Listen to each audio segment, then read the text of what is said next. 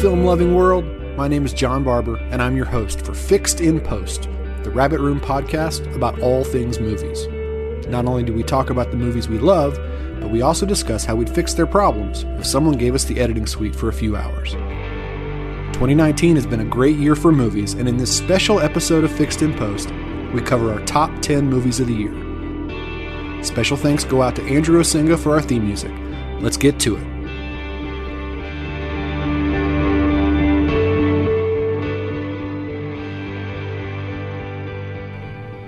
Welcome to Fix and Post. This is the Rabbit Room podcast about all things movies, and this is a podcast we love to do every single year. It's the one where Pete and I get together and do our favorite films of the year. So we're each going to do a top 10 of 2019. With me, as always, is the executive director of the Rabbit Room, Pete Peterson. Say hi, Pete. Hey, folks. It's been a good year for movies. This is going to be fun.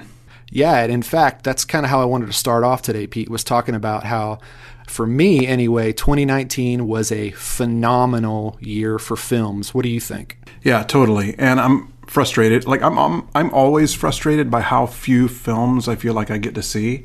And this year was an exacerbation of that because I felt like I was missing things every time I turned around. So I saw a lot of movies this year, but there are some things that I missed that probably would have ended up on this list. Yeah, I saw a lot. I mean, if you were to look on my Letterboxd list, I saw 56, I believe, 2019 releases. And I was looking back at my 2017, 2018 lists and thinking that those lists don't hold a candle to this year. In fact, you could take my top, 15 or 20 from this year, and they would easily be top fives from the last few years.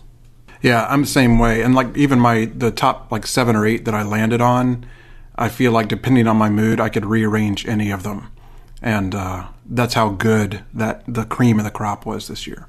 Yeah, in fact, I saw just in the last few days some movies that won't make my list this year, but in past years might have, like 1917 that I just saw a couple of days ago in the theater. I'm really surprised to hear that's not on your list. It's not even close. I think I've got it somewhere in the middle, somewhere around 30.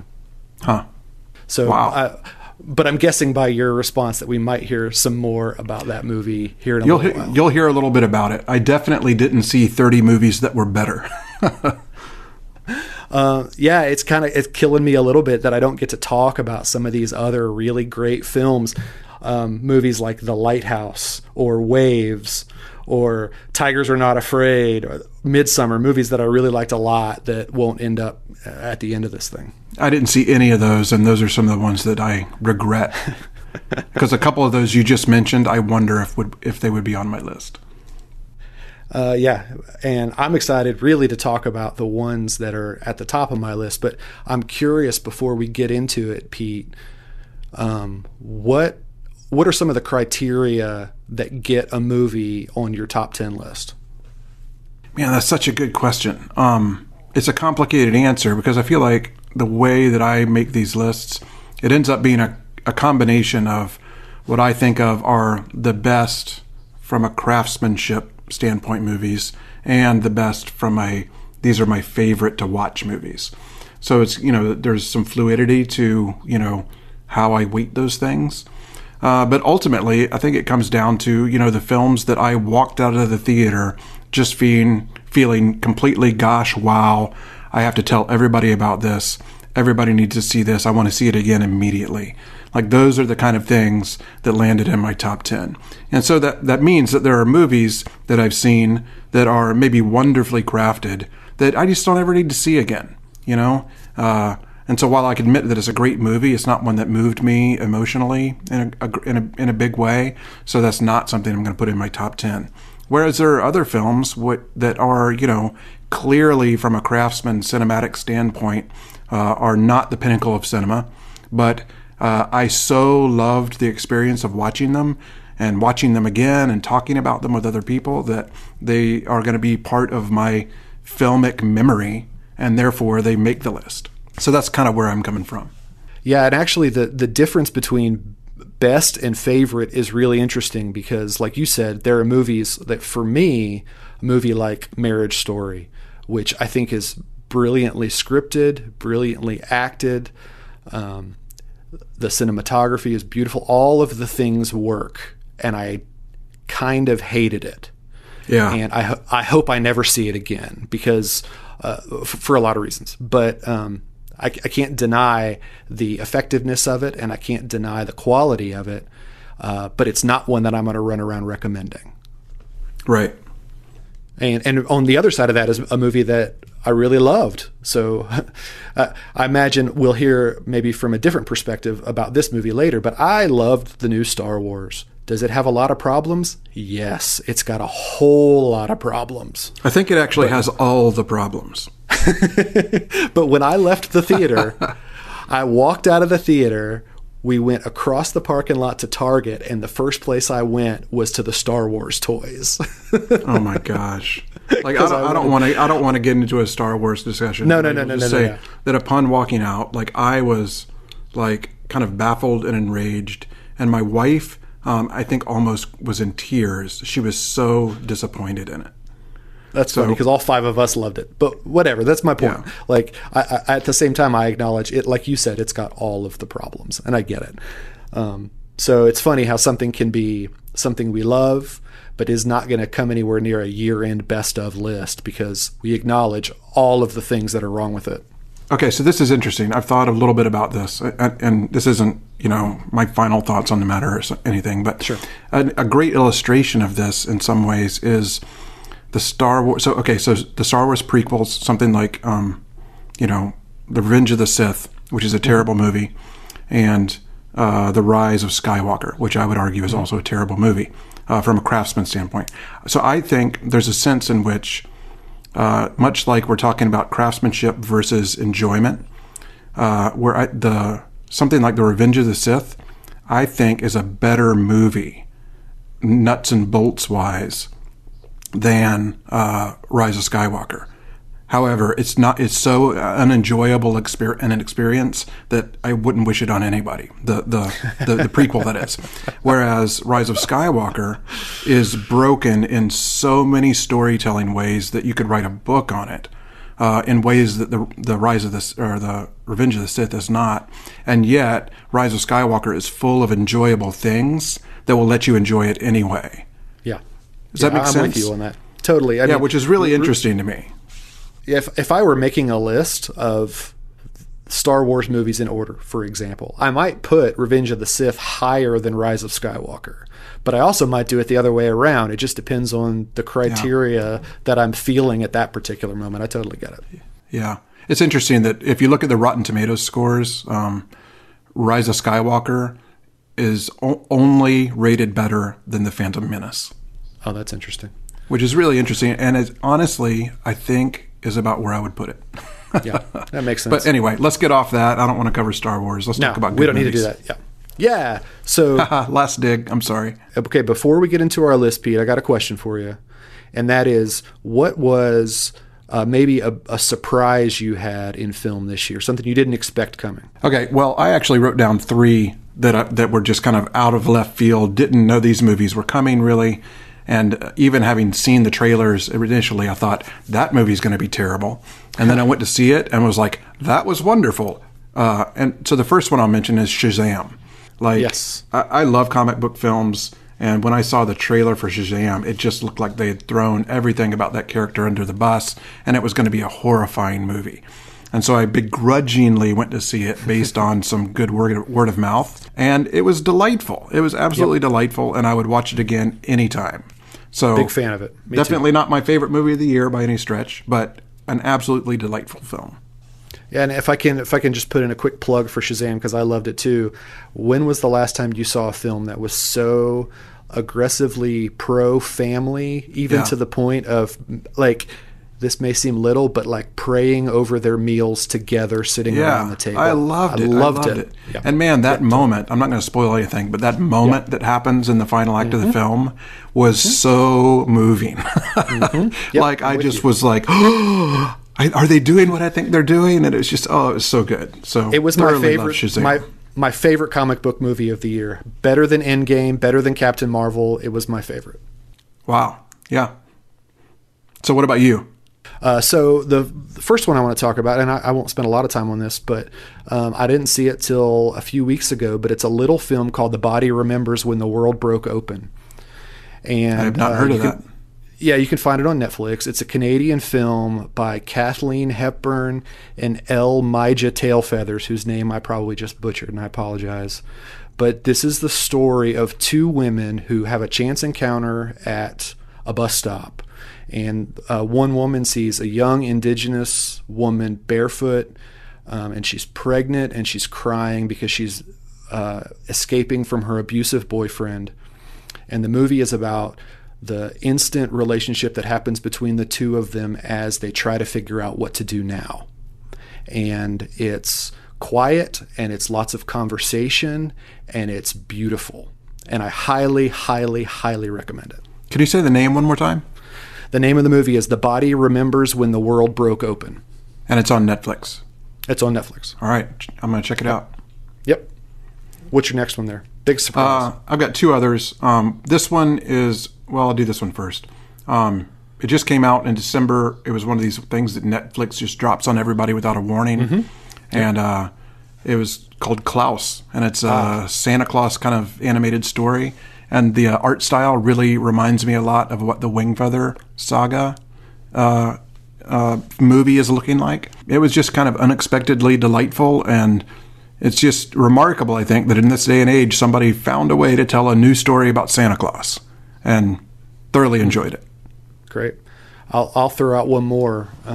It's a Mexican film called Tigers Are Not Afraid, and it's kind of a light horror film, directed and written by a woman named Isa Lopez, and it's the story of a young girl whose community is being rocked by violence. The drug cartels are killing everybody, basically, and she is given 3 wishes.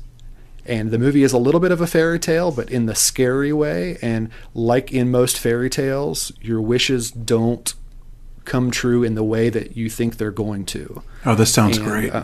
It's super compelling. It's got some great child actors in it. I highly recommend it. Obviously, it's in Spanish, and you can find it streaming somewhere. I don't know off the top of my head. Yeah, that sounds fantastic. I need to check it out. Yeah, it's really good. It's very good. So my third one, and this is, it's just kind of a throwaway thing. I put it in my surprises because I just never would have expected this to be any good, or I wouldn't have expected me to enjoy it to the level that I did.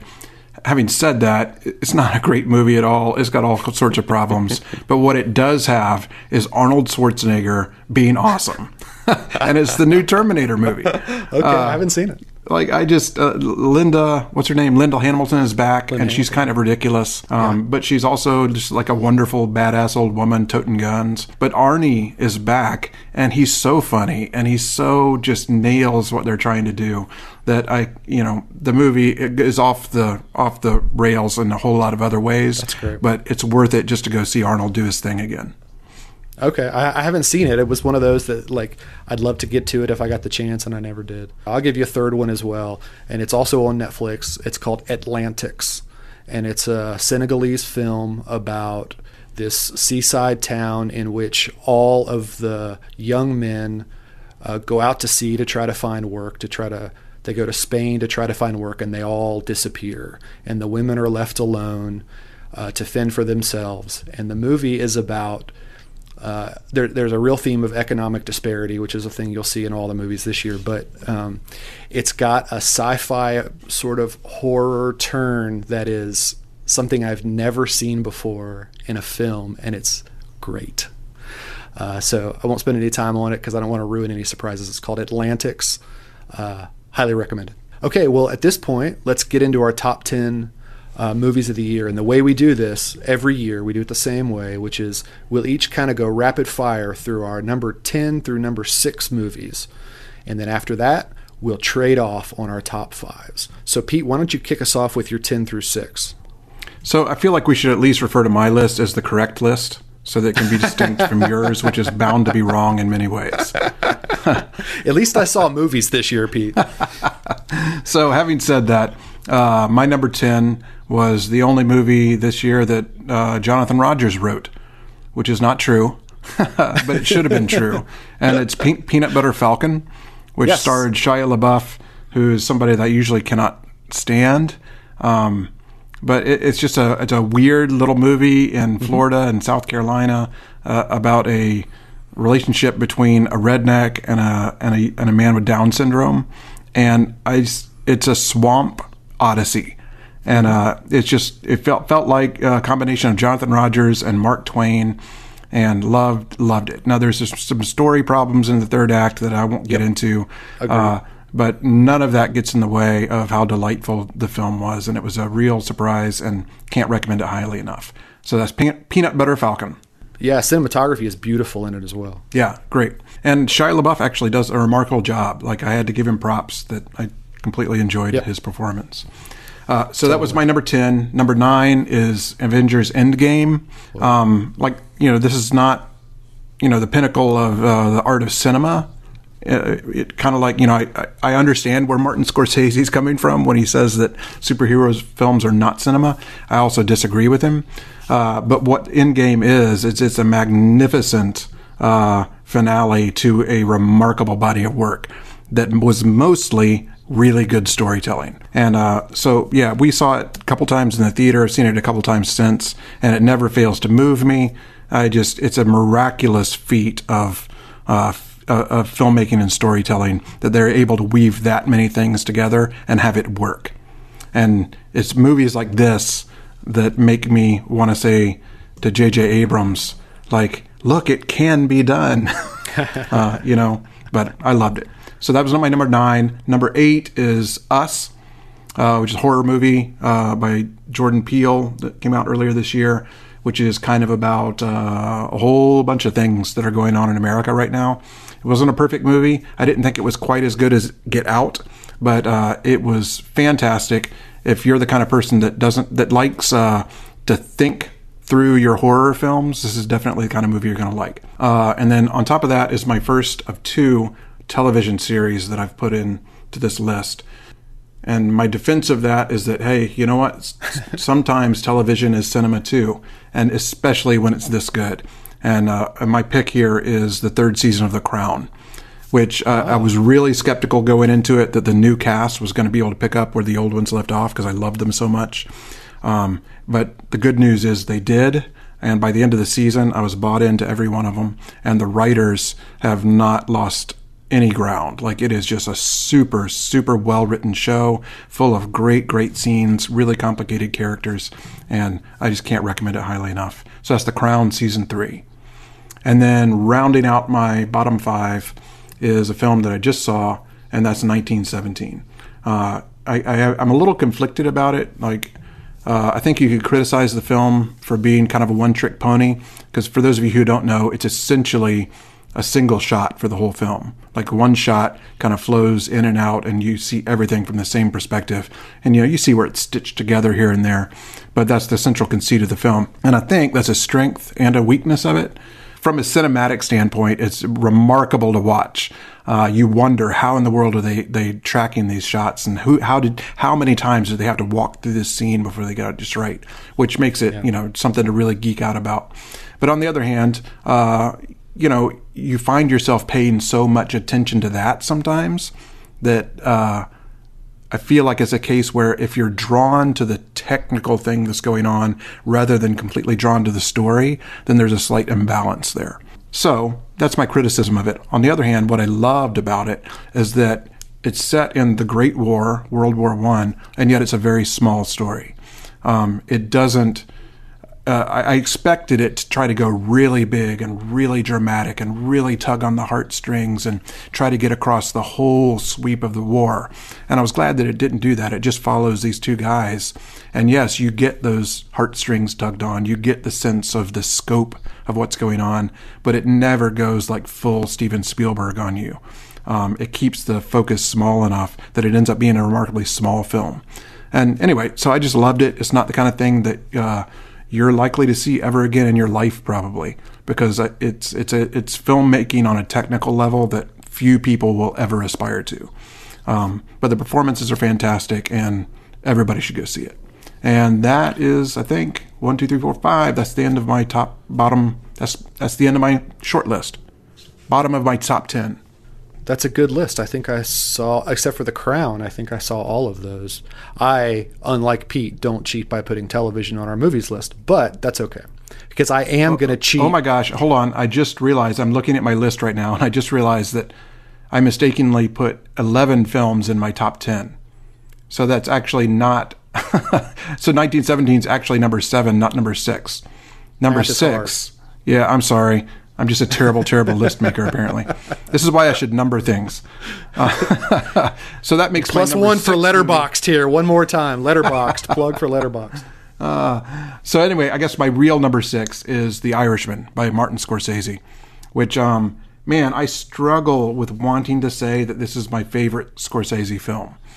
In a lot of ways it is. I think, man, he's just, if you look at this movie, which is about gangsters and the mob, and then you look at something like Goodfellas, I think it's really apparent how much Scorsese has grown as a storyteller and as a human being even in these intervening 30 years. The Irishman is got a real moral center to it that I really appreciate, and where it lands on things is just beautiful. And I think kind of a revelation of where Martin Scorsese must be in his faith here at the end of his life. It's just a wonderful movie. It's 3 hours long, and I thought, man, that's a really long movie. But when it was over, I thought I wouldn't cut a minute of it. It all goes together and is stitched together so wonderfully. And the performances by De Niro and Joe Pesci in particular are amazing. They're just some of the best work they've ever done. Al Pacino, I just think he's doing his Al Pacino thing, and I wish he'd calm down. But but the movie itself is wonderful. A lot of people are probably going to watch it and just think it's rambling and slow and maybe a little bit boring. And I'm telling you, you need to pay attention. It's very intentional. Yep. It's very well put together. And when you find out where it's going at the end, I just think it's beautiful. So, and when I say that it's not my favorite Scorsese film, it's only because I love Silence so much. Yep. And so those two are in kind of a tug of war, in my opinion, for his best film. And that is my... that's the first part of my top 10 list. Yeah, well, spoiler alert here. You might hear a little bit more about The Irishman here in a few minutes. But for my 10 through 6, it goes like this. At number 10, let me say real quick that there's a whole lot of movies that are just outside this list that really easily could have been inside it. A movie like Transit or The Lighthouse or Waves or Dark Waters. There's so many, Portrait of a Lady on Fire, that very easily could have been in here, but I shuffled this thing a whole bunch of times, and this was kind of the best I could do. So at number 10, I've got James Gray's Ad Astra, which is a space film starring Brad Pitt. And it is a movie about fathers and sons, and it's a movie about being on a quest for things. And it's quiet. It's the anti-modern space film. It's quiet. It's got majesty built into its quietness, and I liked it a whole lot. You will hear more about that one. I thought I might.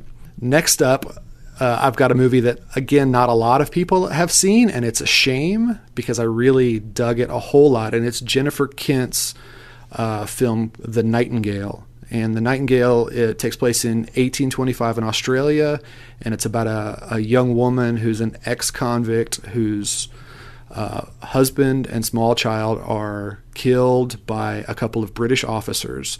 And the film is her, Claire, befriending a young Aboriginal man, and the two of them tracking the British officers that have wrecked her family. And it's a fantastic meditation on violence as a panacea. Can you heal yourself through violence? That's what the movie is about. And oh man, that sounds right up my alley. It really is. I believe it's streaming on Hulu. Watch that one. It's great. If you're not familiar with Jennifer Kent, this is her second major film. The first one was The Babadook, which is another great movie. I did not like The Babadook. Oh, you're the only human being that I've spoken to that didn't like it, because it's great. To be fair, I should go back and finish it. I disliked it enough halfway through that I just went and did something else. Gosh, maybe I was in a bad mood that night. Yeah. So here's the one that I'm gonna get some crud from you for. Here it comes. because it's ranked so low on my list. And it's what am I on, number 8, and it's Greta Gerwig's Little Women. What? What? Yeah, there it is. There it is. And again, it's just a great year. And Yeah. I just saw a bunch of movies I liked more.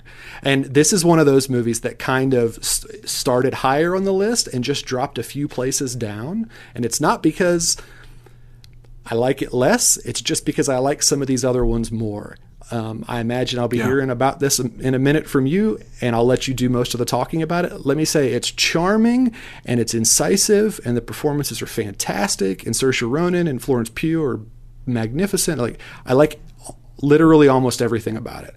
There are just a few films I liked more, but highly, highly, highly recommended. Go see it. Go see it on the big screen. All that stuff. Take your whole family. It's great. Yeah. At number 7 is Knives Out. Rian Johnson's Knives Out, which maybe was the most fun I had at a movie theater this year. Amen.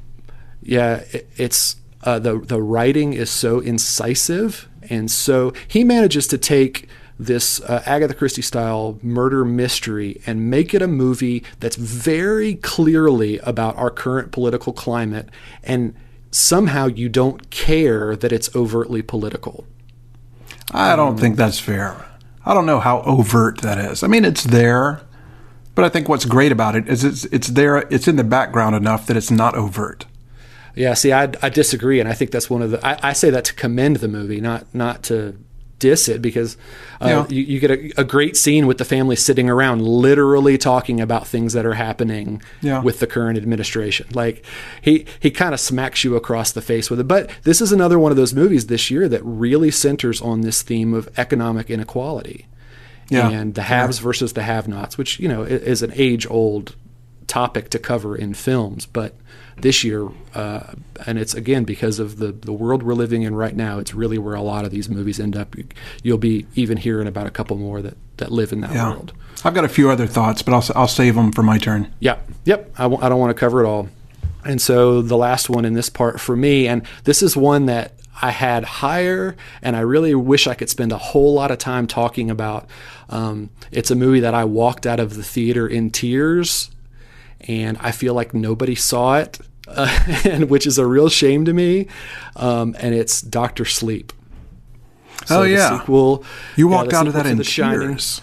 I was so affected by the relationship between the father and son, like that dynamic in Dr. Sleep, kind of turned me into a blubbering mess. There's one scene in particular, and I don't want to get into the spoilers of it, that turned me into a blubbering mess. We all know that we all take our own experiences into any work of art, and this is a perfect example of that for me. Super effective, super like this business in Dr. Sleep of how do our past experiences inform what we're going through now? Do we shut them away? Do we close them off? Or do we allow them to help us fight through what we're dealing with now? Like, I think it's fantastic. I'm a huge fan of it. It's one of those that I want the collector's edition Blu-ray to sit on my shelf for as long as I live. Yeah, can you give a little context for what it is? Because I think it's a Stephen King book, right? Yeah, so Dr. Sleep is the sequel to The Shining, and it takes place. That seems like such a bad idea. If you're familiar with The Shining at all, you whether you know the Stephen King novel or the film, you may be more familiar with the film, which is Jack Nicholson and taking place in the Overlook Hotel in the wintertime, and all of these sort of ghosts that haunt this man and basically destroy him. I will forever argue that is a terrible movie. Stephen King would agree with you. So Dr. Sleep, what it's able to do is it takes the young boy, Danny Torrance, and it's also based on a Stephen King novel, and he's grown up now, played by Ewan McGregor in the film, and he still has his ability. He still has the shining, and it turns out so do a few other people, and these people have the ability to find each other.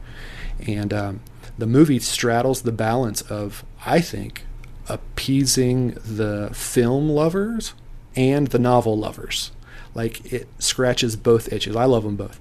It scratches both itches really, really well for me.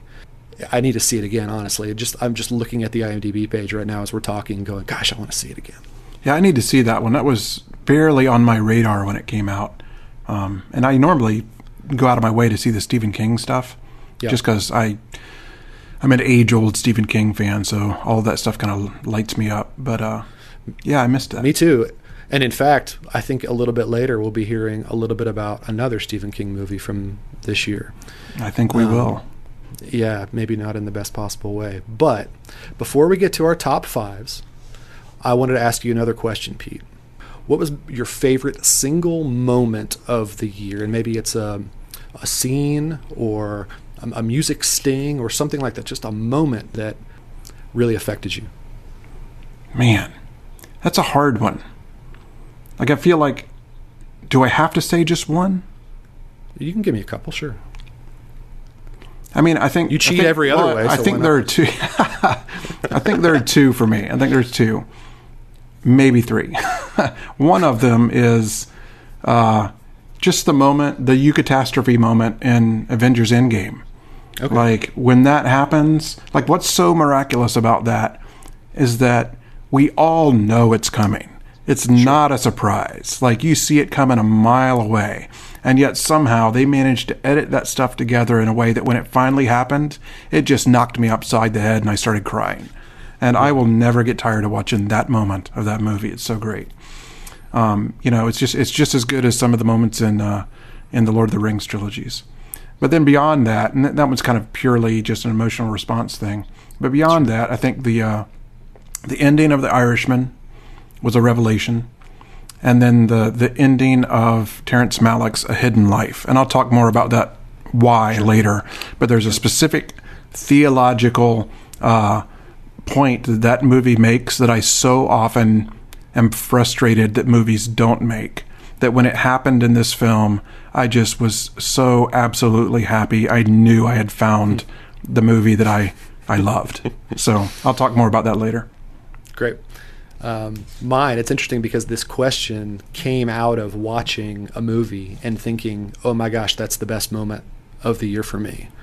And it was when I saw, I didn't see it till a few weeks ago, but Peter Jackson's They Shall Not Grow Old, which documentary, about the soldiers in World War I, and actually pairs really nicely with 1917.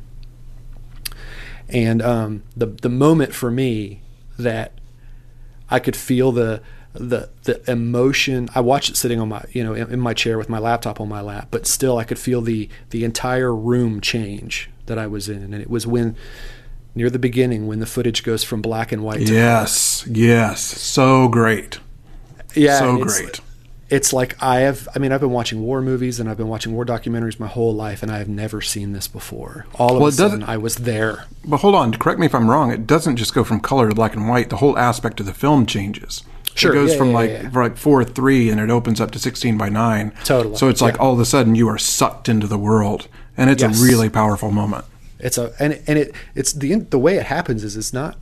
There's not like a lot of fanfare that leads up to it. It's just in the middle of these scenes you've kind of seen before, black and white stock footage from the war and soldiers and all those things, and all of a sudden you're now inside it somehow, which is a miracle of film.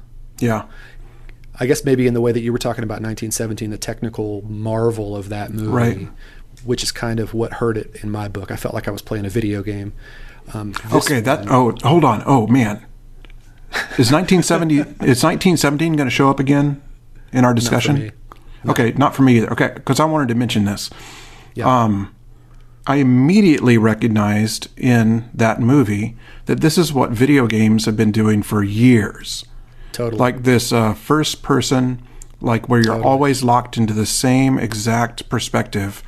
And as a storyteller, you're forced to reckon with the limits of that device and figure out how to tell a compelling story. And now, I've never seen anybody do it to this scale on film with cameras before, but it really made me appreciate in a whole new way what some of the groundbreaking storytelling methods that have come out of video games in the last 20 years, like Half-Life or The Last of Us. Some of these first-person shooters do an amazing job of drawing you in and developing emotional connections and big reveals as you come over the top of a hill and all that. And so some people might go to a film like 1917 and think this is revolutionary. Well, I got news for you. It's not. Like, video game folks have been doing this for years. And if you've ever wondered if video games are an art form, this is a great argument that I would put forward as to why, yes, they are an art form. They can be an amazing way to tell a story. And so it was interesting to me to sit there watching 1917 and instead of being like, oh, this is a revelation, to go, oh, this is Half-Life, Yep. And just then sit back and just really watch them enjoy what they're doing.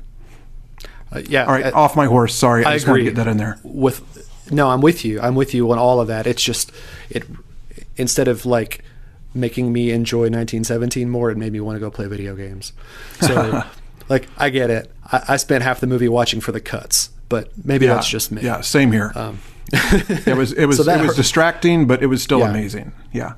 Totally. Like, I want to see all the behind the scenes stuff. Like, I nerd out on that stuff. So I really liked it a lot. Okay, let's get to our top 5, shall we? You want to kick us off with number 5? Okay, my number 5 is a movie that's already been mentioned. It's Ad Astra. Yeah. So, man, where to start? Space Monkeys. Space Monkeys, yeah. You can't go wrong with Space Monkeys. Actually, you could easily go wrong with Space Monkeys, but this movie doesn't. Man, I was so wonderfully surprised by what a quiet film it was. Like, the quiet is everywhere. The space for thought and reflection is everywhere. It was just beautiful.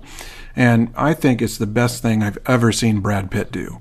Like, I just thought his performance was remarkable. And the relationship with him and his father, like, all of just everything about the movie worked for me. If I have anything negative to say about it, it's that it also has a theological angle that I strongly disagree with. And because the movie is so much about fathers and sons, and it's kind of about Brad Pitt growing up and learning that, he doesn't have to live in his father's shadow, and that, that relationship doesn't mean anything, or doesn't mean things in the way that he thought it did.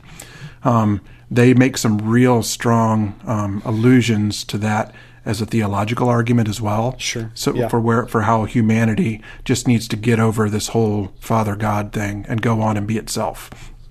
So I have strong disagreements with that point of view, but that doesn't bother me because I am more than happy to disagree with somebody who's making a beautiful argument. And is saying something beautiful, even if I come to a different conclusion. So it's not that I think, you're going to go watch this movie and come out of it an atheist. I think you could read it in a multitude of ways. But, there is this, mild bit of, man, I wish they'd come down on a different side of that kind of art conversation. But having said that, it's just a beautiful film. And especially, I expect that it especially resonates with men who have had complicated relationships with their fathers. That's not to say that it can't work for everybody, but in my context, like, it just it really hit home. It felt totally real. I loved everything about it, and it has moon pirates. I mean, come on, and a space monkey.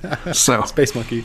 Yeah, I think I've gushed enough. I don't really have anything else negative to say about it. I can't wait to see it again, and I thought it was fantastic. And I really would like to see, I would be really happy if Brad Pitt got an acting nomination for this, not his other big role this year. Yeah, I think you'll be disappointed in that. I think I will too. When that happens, as much as I like Ad Astra, and believe me, I did. Although this might be a good time to point out that while he did have 2 good roles this year, I think by far the person that won the year, if we can say won the year, was Adam Driver in every movie that came out this year? Because I think he might have been. His 2019 list of films, just real quick, let me pull it up. But one of those... Okay, go ahead. Star Wars, Marriage Story, The Dead Don't Die. Okay, hold on. Let me stop you real quick. I thought my impression of... Like, I love Adam Driver, but in this Star Wars movie, I felt like there were scenes where he was just embarrassed to be saying words. And I felt like it came through in his performance. Like he didn't know why is this happening. I'm just saying whatever's on the page. I have no idea what to do with it. Yeah, but still, So, my there's that. Point being, between that Marriage year. Story, the great zombie film The Dead Don't Die, The Report, which is a really good movie about politics that's streaming on Amazon Prime that you should watch. Like the Man Who Killed Don Quixote, which I didn't like that much, but Okay. still, Now, Adam just Driver's let me pull you Year. up short one more time, because that movie, like that's a terrible movie. It's irredeemably terrible. I don't agree with that. Well, you need to, and I could get into it in a million ways. It's just it doesn't work in any way, shape, or form. And part of my biggest beef with it is that it's got a great actor like Adam Driver in it, who is not being directed at all. Like he's totally adrift in this movie. It's so clear that he doesn't know where he is in the story, doesn't know how he should be playing scenes, and none of this is Adam's fault. This is all directorial fault. And like I was embarrassed, and during that whole movie, I was embarrassed for him.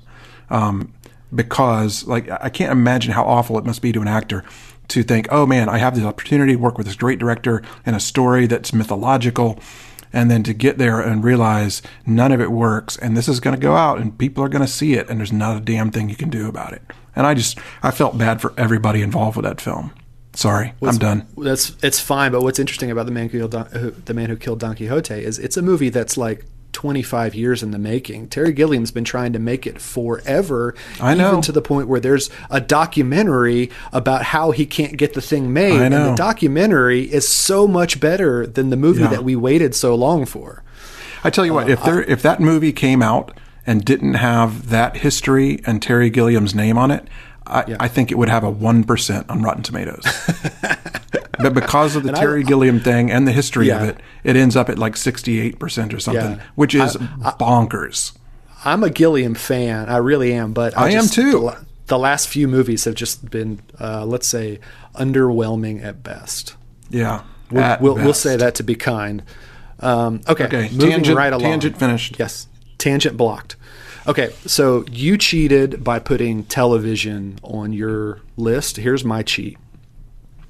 I'm cheating by making my number 5 a tie, because there were 6 movies I really, really wanted to bring up, and I didn't want to get rid of any of them. Oh, so you also have 11 movies in your top 10?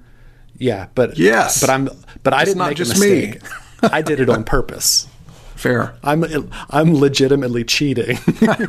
It's not just that I can't count. I was illegitimately cheating. That's right. Okay. It's okay. You cheat in so many more ways. Okay. So I'm going to talk about 2 movies real quick, one of which you already talked about, which is Jordan Peele's Us.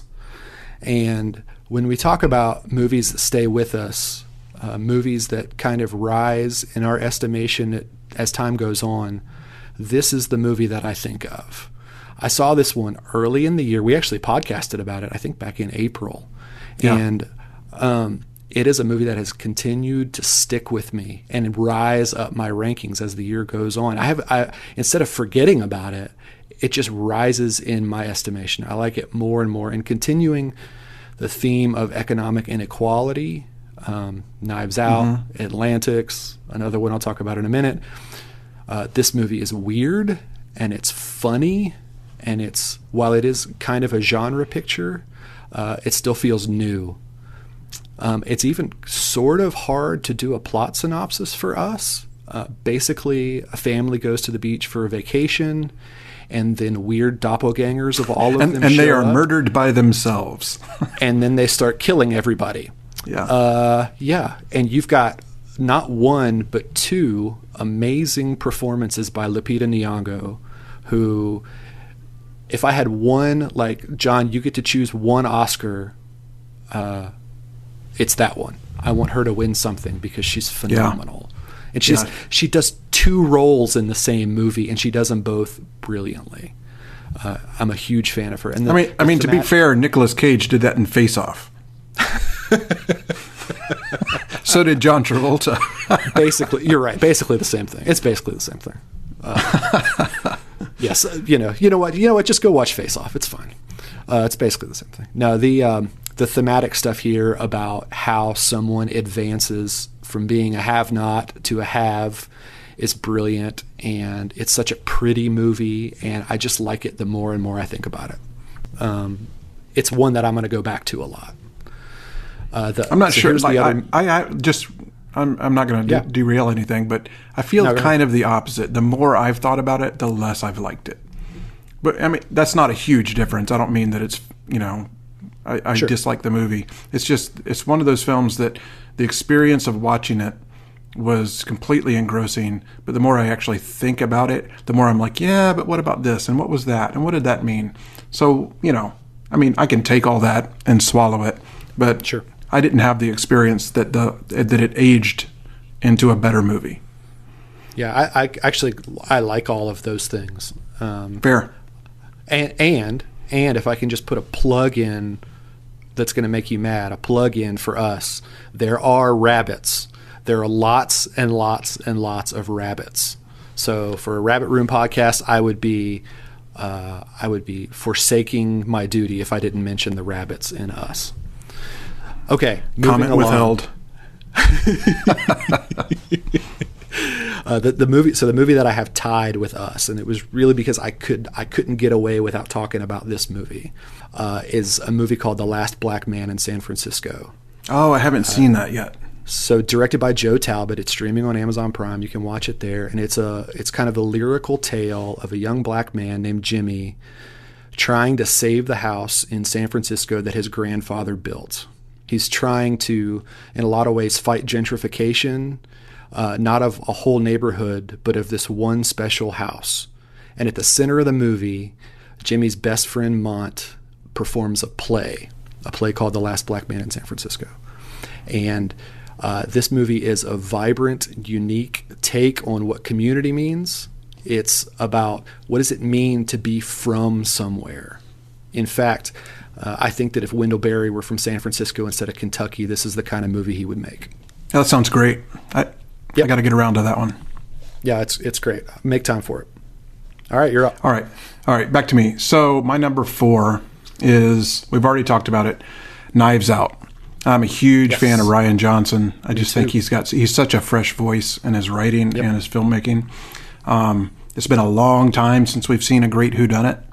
And oh my gosh, just what a cast. How much fun is it? It's just like I had a grin on my face from the moment the lights went down to the moment they came up. It's just fantastic, wonderfully witty. And it manages to be a murder story about goodness, which I just loved. The hinge that everything turns off on is the goodness of a character, which is not what usually happens in these films. And it kept me guessing, the whole time. I just love the structure of it, and that, you can't watch a movie like this without constantly trying to figure out who's done what, right? Sure. But the way that it immediately starts upending those expectations is just brilliant, And so about halfway through, I stopped trying to figure anything out, and I'm like, you know what? I'm just along for the ride. And I'm going to see what happens. And I was not disappointed. And man, I've heard rumors that he's working on a follow-up to this with Benoit Blanc, the Daniel Craig character, and I hope that goes well. I wouldn't want to try to top this movie because I think it's just about a perfect film. I just think everybody should go see it. It's wonderful. And that's Knives Out, my number 4.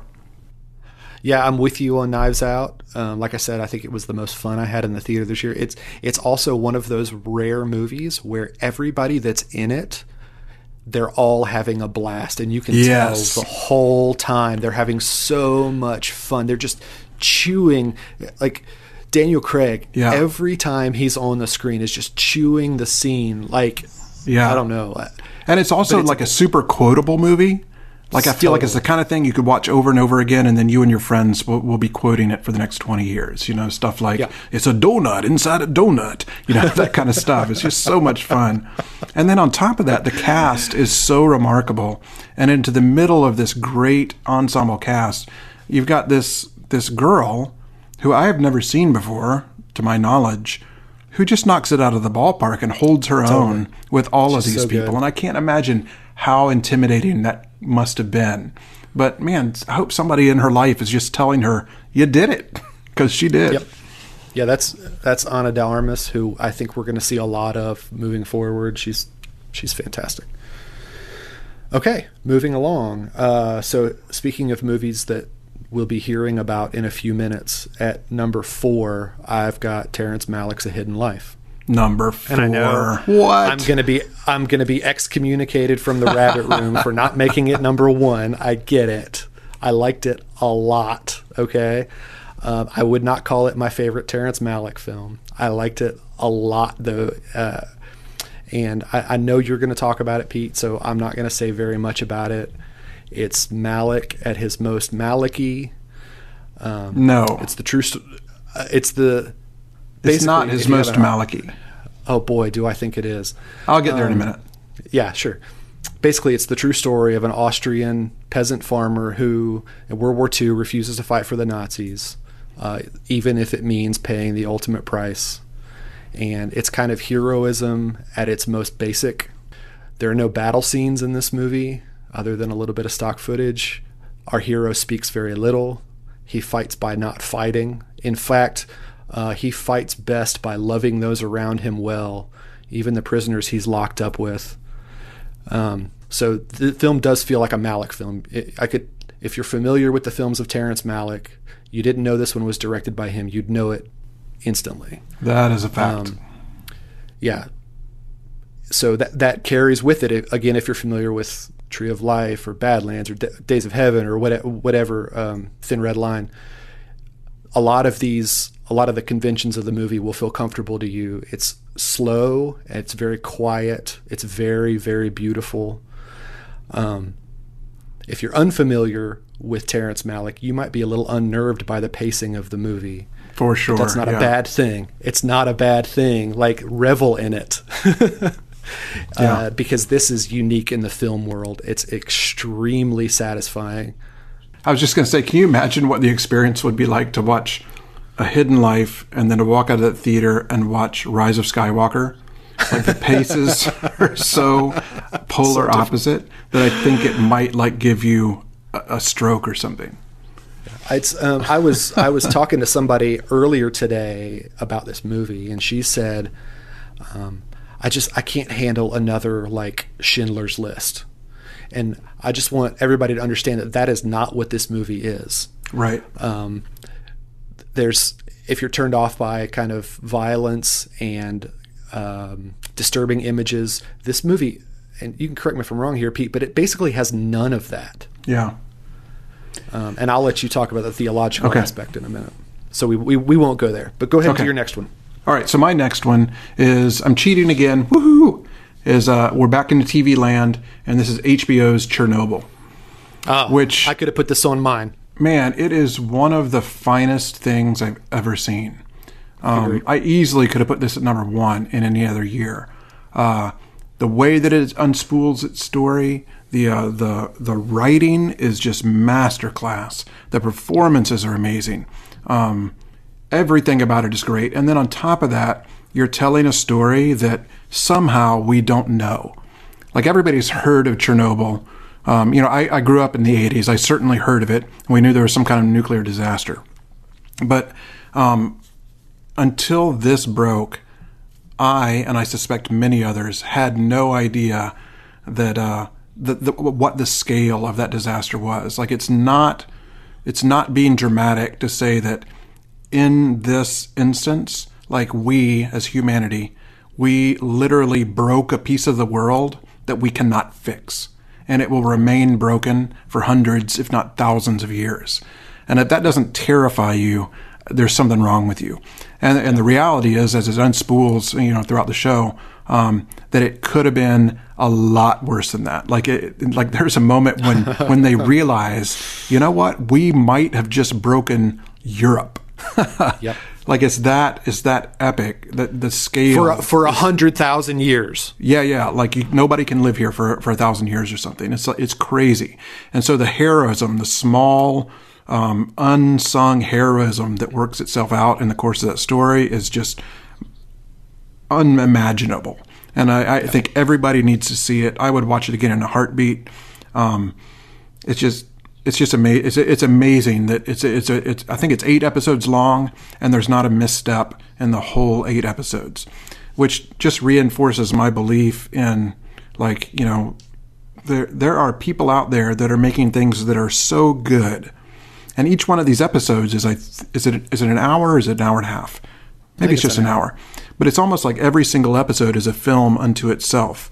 And so if somebody can pull off 8 back-to-back films that are perfect, like, why do we still end up with bad movies?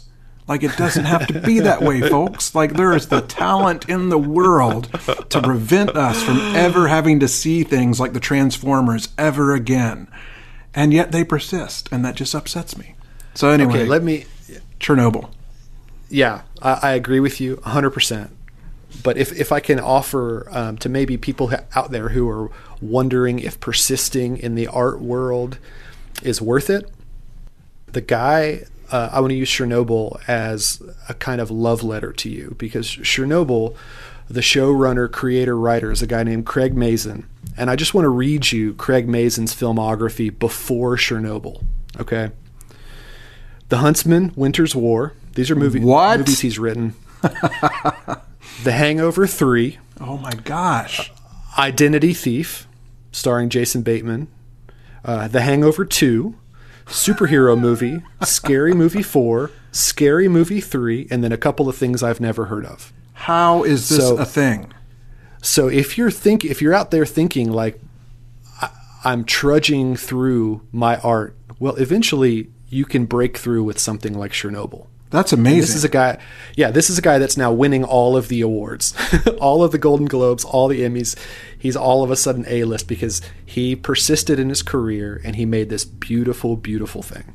So +1 for Chernobyl, even though it's not a movie. Man, God bless that guy. I think. Yeah, right? I think, he gave us all that garbage, man, but I thank God for Chernobyl. That's fascinating. And just one more quick plug for Chernobyl.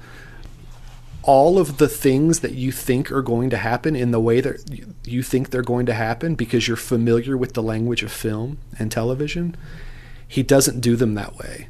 He does. There's like a major courtroom kind of scene at the end that doesn't play anything like a normal courtroom scene that you're used to. And I say that to commend him because it's completely compelling, even if it's a little counterintuitive. So find it and watch it. It's on HBO. I'll also say that there is I think 90 seconds in one of the episodes that's filmed in real time, which is one of the most terrifying 90 seconds I've ever experienced.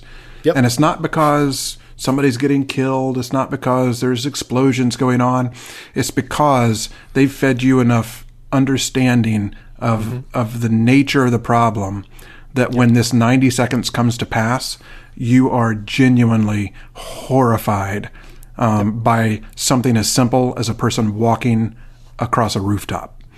With a shovel. And it's absolutely brilliant. It's absolutely brilliant. All right. You're up. Okay. Moving along, we're on number 3. So number 3 is one that you've already mentioned, which is Martin Scorsese's The Irishman, also known as I Heard You Paint Houses. So with The Irishman, you've got maybe our greatest living director working alongside 3 of maybe our greatest living actors, making the movie that all of them have been leading up to this whole time. This is the film that Scorsese, De Niro, Pacino, and Pesci were born to make. It's a movie about the mob and Jimmy Hoffa and shooting people and all of that, to be sure, but it's really a movie about figuring out what we're living for, what is worth living for. And I don't want to spend a ton of time on this movie, just go watch it, but I just want to give you a couple of scenes from the last part of the movie that to me are beautiful in their simplicity and perfection. And there's probably a little bit of spoiler here, but it's okay. By the time you get to the end of the movie, you'll have forgotten what I was talking about anyway, because it's 3 hours long. And the first one is when Robert De Niro's character, late in life, has a conversation with his daughter. Oh, yeah. About his daughter, to have been silent almost the entire movie, about basically the terrible job he did as a father. And at that moment, The light bulb doesn't quite go on, but it kind of does halfway. And in fact, the next thing he does, the next scene, is him picking out a coffin for himself. The next scene, and this is one of those indelible scenes for me that probably will live on for years and years and years, and it's De Niro and Pesci's character in the prison cafeteria sharing one last communion. A little bit of bread and a little bit of wine together as they talk about what their lives have meant. And then so good. This movie is so full of good scenes. Good. Like there's just that I feel such a, like, this is what I think we've talked about this before. Like, one of my frustrations with the direction of modern cinema and its fast pace and its quick cuts is that we've lost the art of scene building. Yes. You know, in which you can put two actors in a room and barely move the camera, barely make cuts, and just see a whole drama unfold. And this movie is a masterclass in seeing how that works. Yeah, and so the next one comes just a little bit later, and De Niro is kind of in the nursing home, and the priest is praying with him as he's looking through pictures of his daughters at young ages, and the prayer that he's repeating is, God, we ask you to let us see ourselves as you see us, as he's looking at his daughters. And I want to cry just thinking about it. Yeah, man, it's so good. And then I don't even care. Like, again, you're going to forget this by the time you make it all the way through the movie. But the very, very end, as De Niro is in his nursing home room, all by himself, and the priest is leaving, and he says, Father, don't shut the door all the way, just leave it open a little bit. Yeah. And and then we're left with Scorsese and how he feels about his faith and what De Niro's character has been living for his whole life, asking the Father to just leave it open a little bit. Yeah, it's man, beautiful. So good. So good. Can I change my list? Can I put it at number one? Is that possible? I know. Now I'm regretting putting mine at number 5 or 6 or whatever it was. I just want to watch The Irishman again. It's so good, and I so appreciated like seeing the kind of growth, the growth that I'm talking about from in Scorsese. I think is from the Scorsese of Goodfellas that really delighted and reveled into, you know, murder and punching and stabbing and shooting and all this. And then you get to The Irishman here at the end of his life, and all that stuff is still there, but it's totally stripped of its glorification.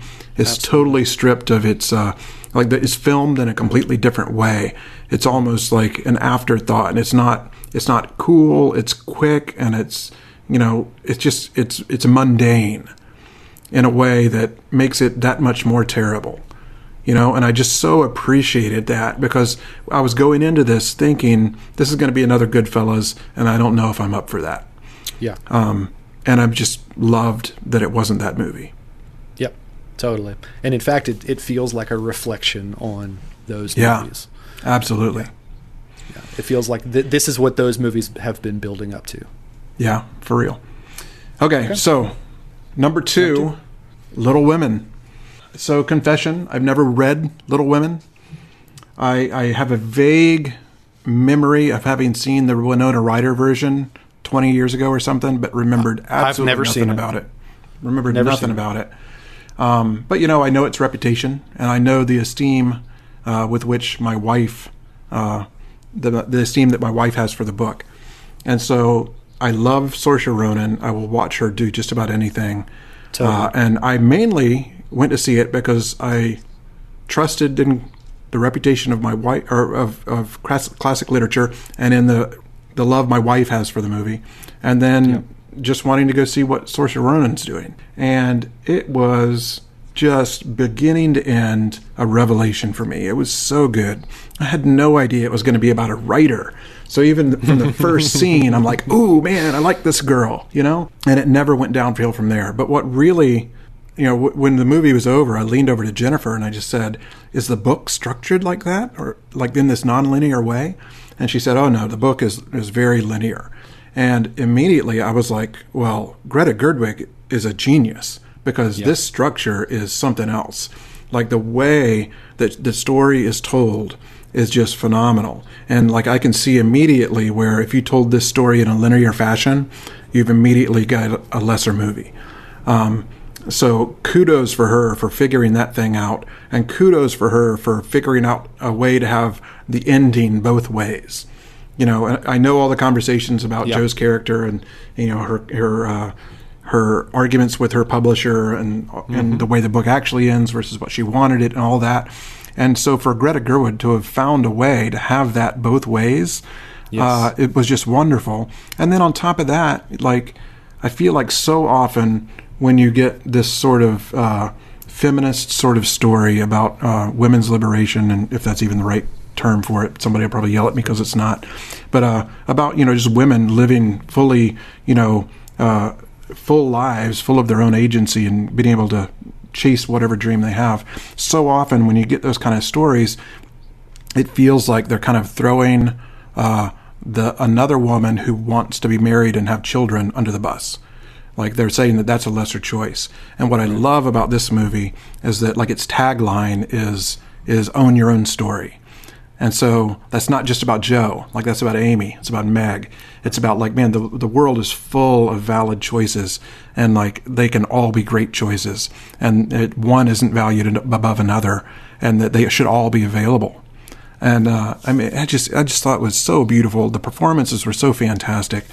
It's a beautiful movie to watch. I love the way the lighting shifts between, you know, the book or the past and the present. Yep. I don't know what else I can say about it. I just the moment I walked out of the movie, I wanted to see it again. I haven't seen it again yet, but I can't wait. And men need to go see it. Everybody needs to go see it. Take your sons to see it. There's no reason why this is a movie that should be only seen by women. Totally. And I'm tired of living in a world where people assume that that's the case, because that's not right. So yeah, kudos to Louisa May Alcott and to Greta Gerwig. I love the story. It makes me want to go read the book, and it's it's my second favorite movie of the year. And if I'm picking a Best Picture this year at the Oscars, this is my vote, because my number one movie definitely isn't going to win an Oscar, but I think this is the best movie of the year. Yeah, well, I know what your number one movie is, but I loved Little Women as well. I did take my sons. I took my sons and my daughter, and I had a similar experience. What's interesting to me is if you put this movie up against a film like 1917, and I know I'm picking on it a lot because I just recently saw it. In 1917, you're always keenly aware of the artifice. You're always aware of the craft that's going into it. Mm-hmm. What I love about Little Women, what I love about it, is Greta Gerwig as a director.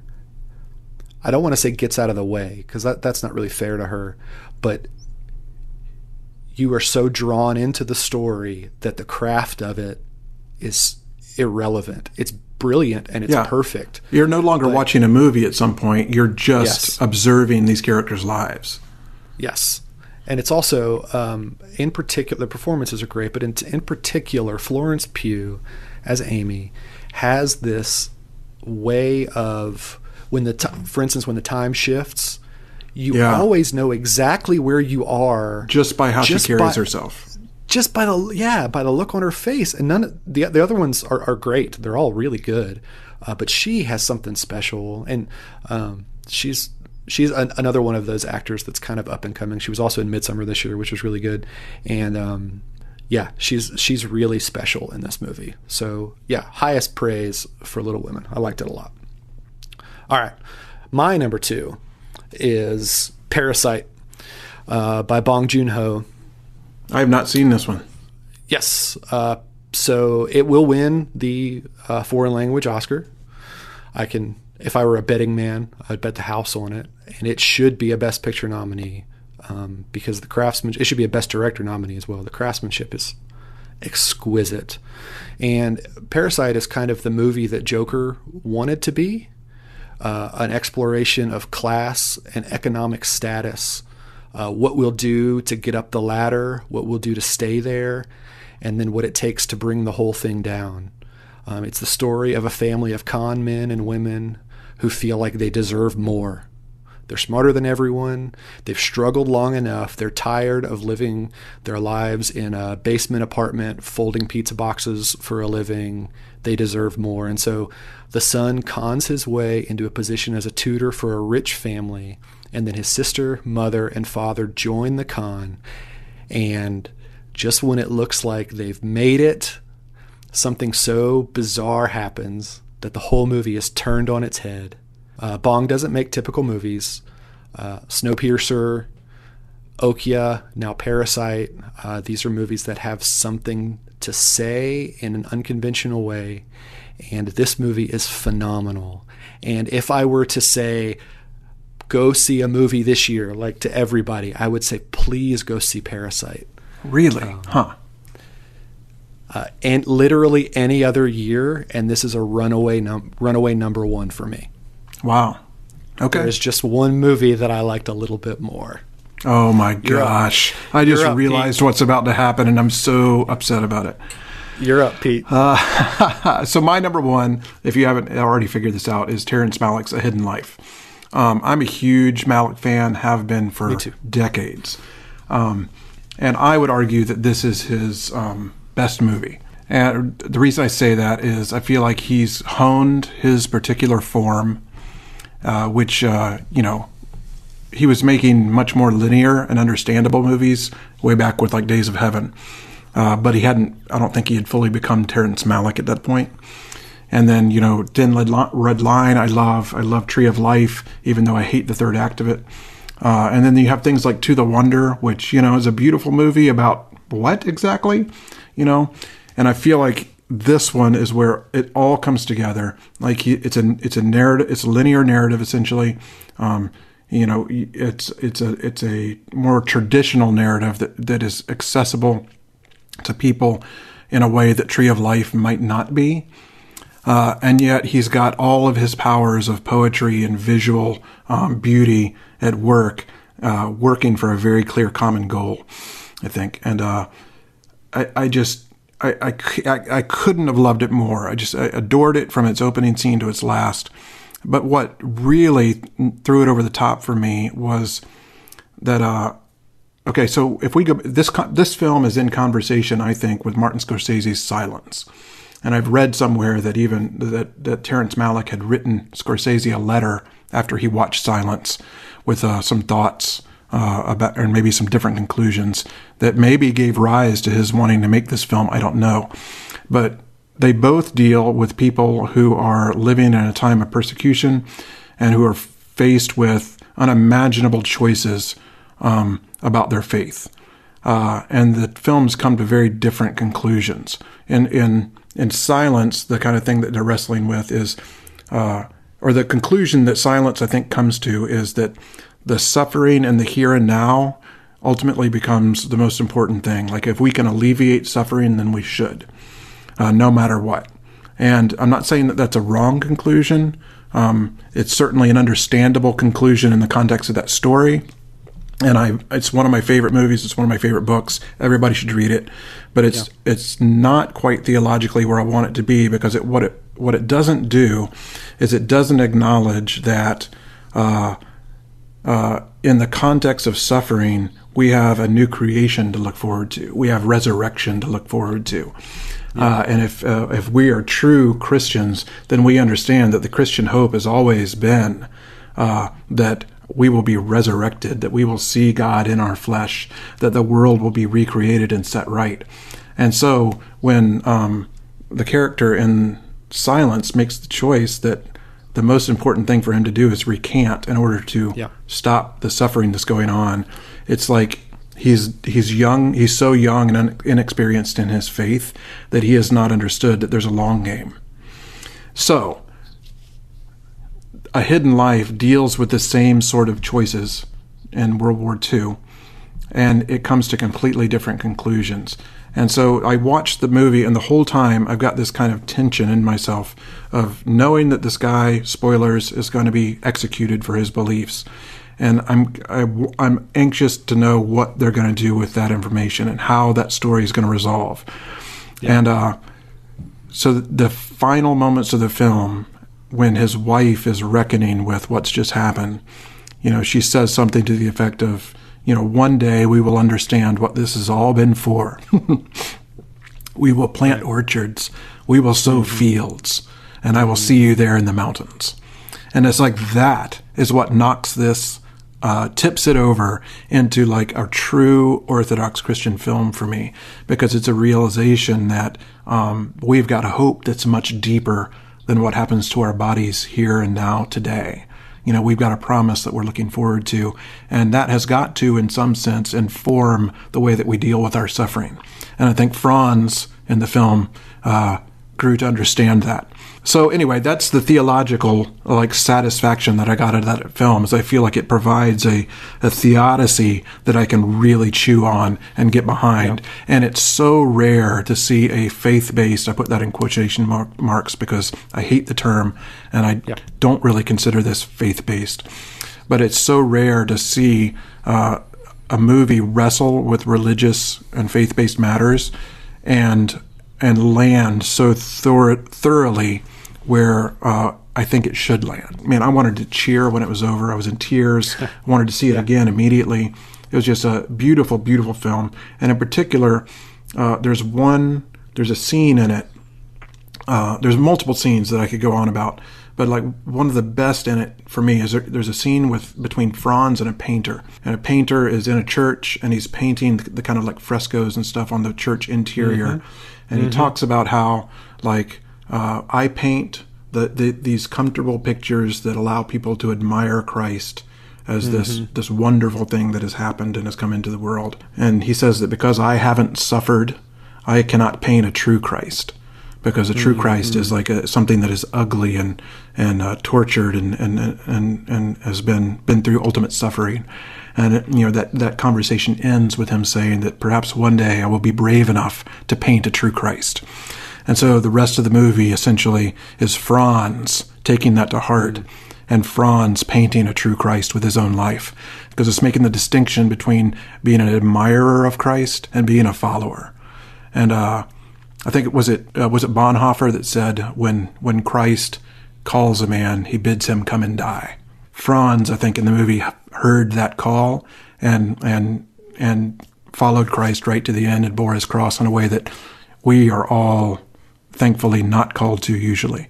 So anyway, it's a beautiful, beautiful film. The other huge metaphor that I took away from it that I will never forget is they go to a church and you hear a homily in the background, and the preacher or the priest is talking about how when the hammer strikes the anvil, that the anvil also is shaping the thing that's being created. And though the anvil never strikes back, the hammer eventually breaks. Right. And so like this wonderful image of, steadfastness, and being, it's a pacifism and a steadfastness. Like we don't have to strike back. And even if it seems like we're not doing any good at all, we are still shaping something, if that makes sense. It's not only the hammer that strikes that shapes the work, it's the anvil. Anyway, it's just a beautiful metaphor, and you'll see, if you watch it again, you'll see there are repeated kind of like shots of a blacksmith and an anvil. And so Franz is this anvil for the rest of the movie, who's constantly being beaten and is not striking back, and his real internal struggle is with whether or not any of it matters. Like people over and over say to him, do you think that this is going to change the world? Do you think anybody will ever even hear about this? And that's a real struggle. And the lesson of the anvil is that even in our quietude, we are shaping something, even if we can't understand what it is. Oh, I could just go on and on. I love the movie desperately. It does for me what no other Malick movie has ever done, and that it, I feel like I understand almost all of it.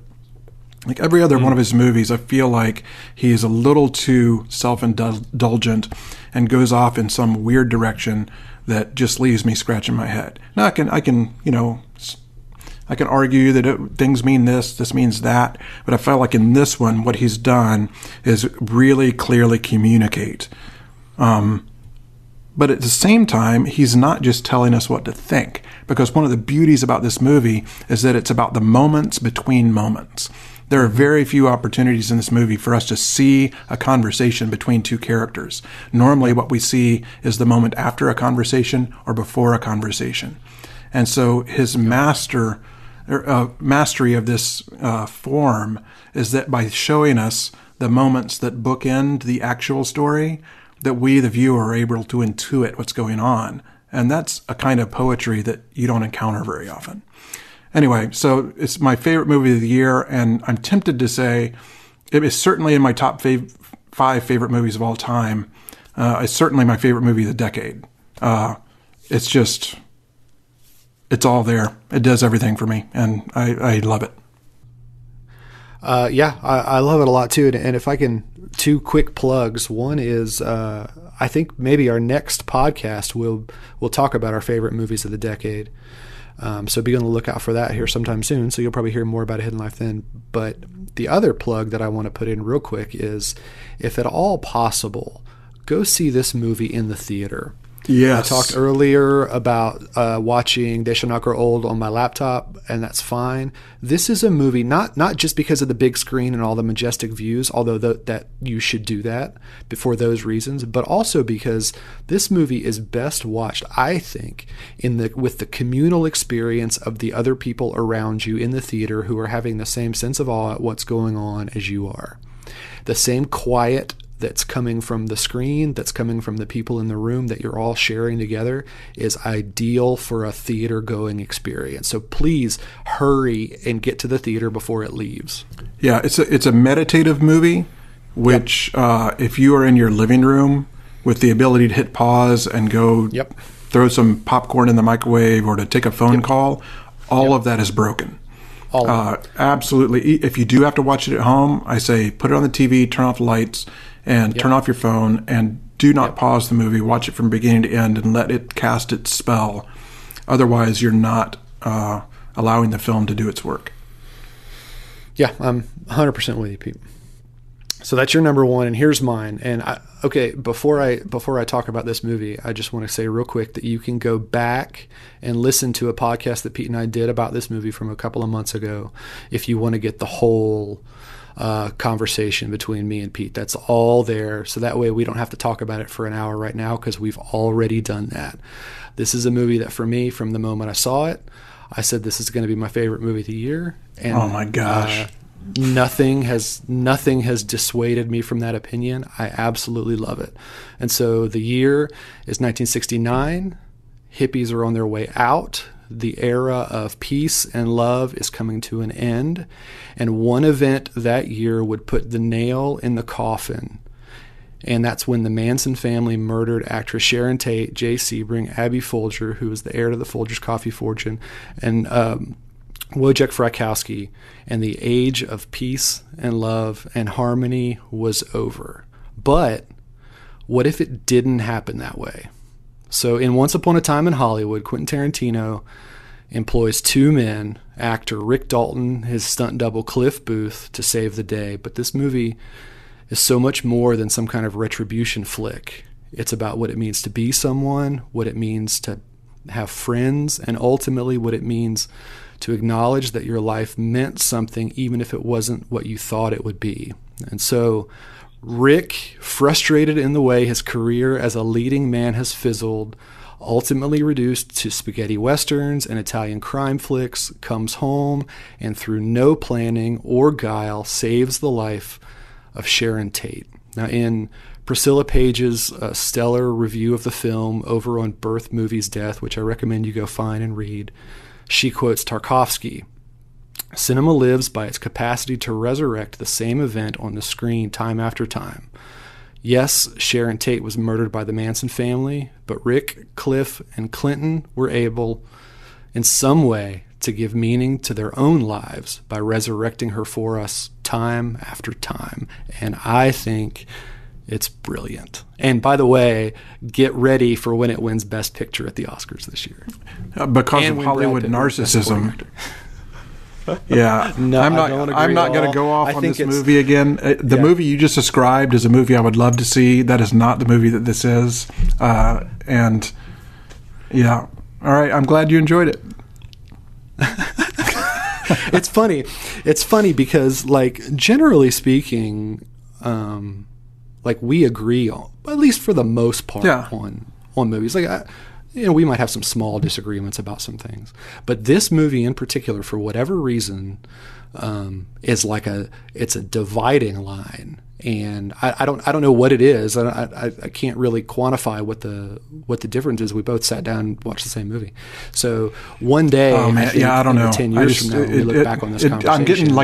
I'm sitting here right now rethinking about the movie and getting upset all over again at how distasteful the whole thing was. And combine that with the fact that it's made up some of the best scenes ever. I love it. There's so many things about the movie that I love, but it's complete vacuousness. I just think it's the complete opposite of that. I think it's new, and it's fresh, and it's trying to do a thing that it does. And I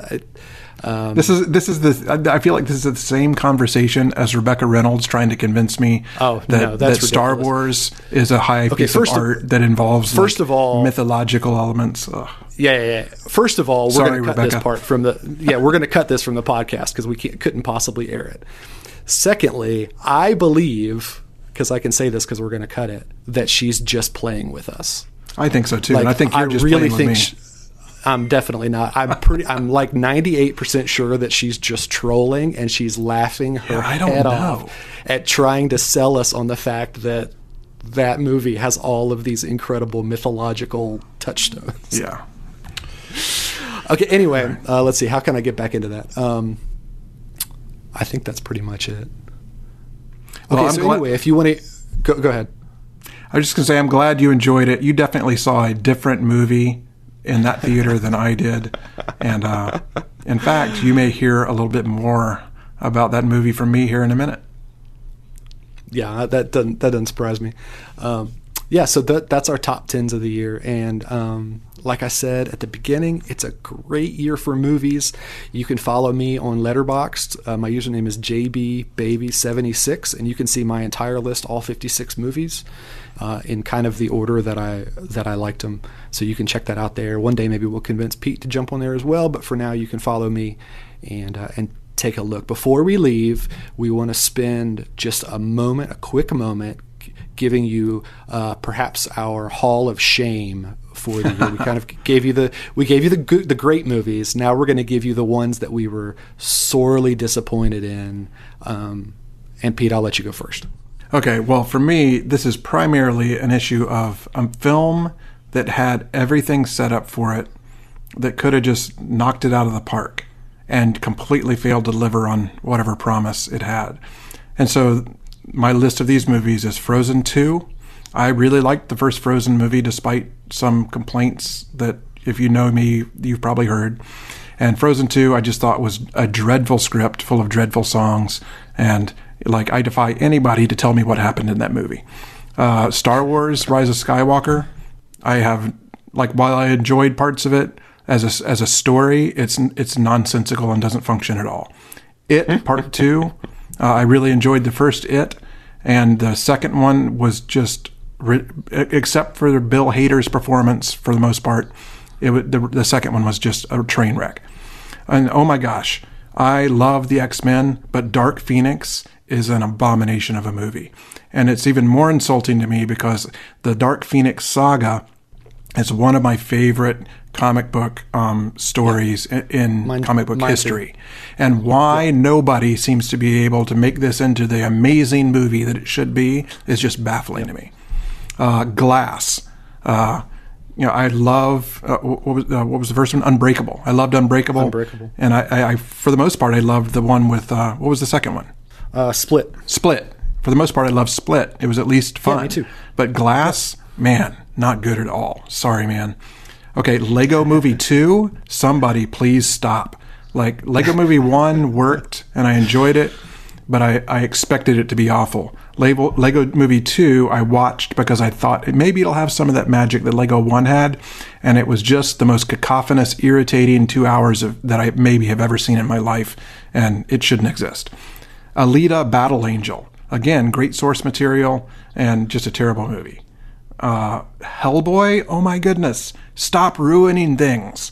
Okay, Hellboy 1 and 2 by Guillermo del Toro are really good movies. This new thing So good. is so bad. Stay away from it. Don't even be tempted. Aladdin, what is going on? To be fair, I only saw the first 15 minutes of this movie, but it was so bad that you couldn't pay me to watch the rest of it. Godzilla, King of Monsters, just what are we even doing with our money in this country?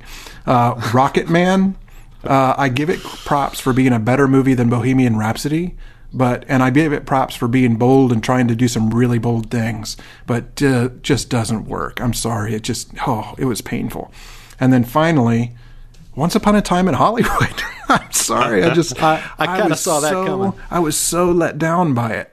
Like I had such high hopes for it because I usually really respect Tarantino's work, but this one it got to the end, and when it had nothing better to say, I just wanted to throw something at the screen. I was so angry, and the violence at the end, so over the top, so unnecessary, so glorified. Yeah, it's one of the most distasteful movies I've seen in a long time, despite the fact that it's got some amazing writing in it, some amazing scenes, and it's got references some of my favorite movies of all time. There's so much about it that I love, but it's the emptiness at the heart of it. I just can't. I'm not here for that. And I wanted to see something in it, and the little bit that it tries to pull out is I just don't see it like John does. I'm sorry. So that's my wall of shame.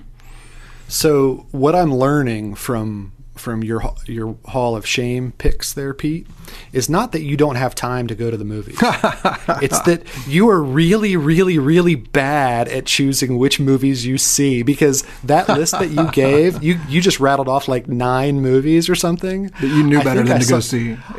I think I saw 2 of them. Yeah. Well, I'm here doing it for you, so you don't have to. I didn't see almost any of those. You said pick your Hall of Shame movies, and I was like, I didn't really see very many bad movies this year. I will say, I'll second your opinion on It Chapter 2, which was a terrible disappointment I was just going to say, to be fair, like I am drawn like a moth to the flame to things that should be good, but I know won't be. Sure, and, I get it. Yeah, I just and in my also into my defense, like I get a lot of pleasure out of bad movies, even these, and they are real learning experiences as a playwright. Sure. and an author. Sure. Like, do not be ashamed to go watch bad things, because when you spend 2 hours sitting there analyzing how something could have been fixed, you're becoming a better writer yourself. And so, it's not time lost, but it's just time disappointed. Like I really wanted it to be good, and I root for these things. And then when they can't deliver, I just think, how does this get out of the script phase? Like, stories are not that hard to fix, So anyway, okay, I'm done. Off my high horse. Go ahead. Yeah. All that to say, maybe next year, trade some of those experiences for some of the great films that are out. Instead of going to see Lego Movie 2 or whatever, which is like a 19 on Metacritic, maybe go to the art house film and see Parasite next year. That's all I'm saying. But the art house theater is so much farther away. Listen, one thing I have going in my favor, and this is true, is that in Knoxville, the art house theater is literally the closest one to my house. That would change my life. I go there all the time, especially since I have Regal Unlimited now and I can go see as many movies as I want. I spend a lot of time at the Downtown West Theater in Knoxville, Tennessee. Highly recommended. Check it out. All right, Pete, I think we've gotten to the end of our time. It's been a great episode. It's been a great Wait, you only had one on your list of shame? Okay, so I only had one on my list of shame because, I mean, I could say that I really didn't like Godzilla, which is true. I really didn't like it, but I don't really care. Yeah. I wasn't really disappointed terribly. I was really terribly disappointed by It Chapter 2 because I loved the novel and I loved the first movie. It got so many things right. Yeah. And this movie just got all of them wrong. Yeah. And especially like the bad CGI and the ending, which is ridiculous. And like I could go on about how much I didn't like it. So it for me occupies like a special level all by itself of shame that it sort of ruined a thing that could have been like we could have had a 2-part It thing that could have been really special, and we don't have it now. Yeah. Let me defend my choice of Godzilla real quick. The reason that I put it on the Hall of Shame rather than just not caring is because it went out of its way to like put in some like Christian sort of theological weird overtones that Dumbness. it apparently thought was cool and was just idiotic. And I saw people out there, like I literally saw a couple people who I generally respect say, this is one of the great Christian movies of the year. And I'm just like, what are you saying? No. Stop. No. Yeah. So anyway. Nope. Yep. I'm done. I've said I'm done like 4 times in this episode. Yeah, so I'm really done it's now. Yeah, it's fine. We're all done. Thanks so much for listening to Fixed in Post. We'll be coming at you soon with another episode. Hopefully, we'll be talking about our favorite movies of the decade. For me, there's a clear number 1. I'll give you that, and it's not A Hidden Life. And but I do know what it is. So be on the lookout for that. It'll be coming soon. Thanks for listening, and we'll see you next time. That's a wrap on this episode of Fixed in Post, the Rabbit Room podcast about movies. Thanks to Pete Peterson and to Andrew Osinga for our theme music.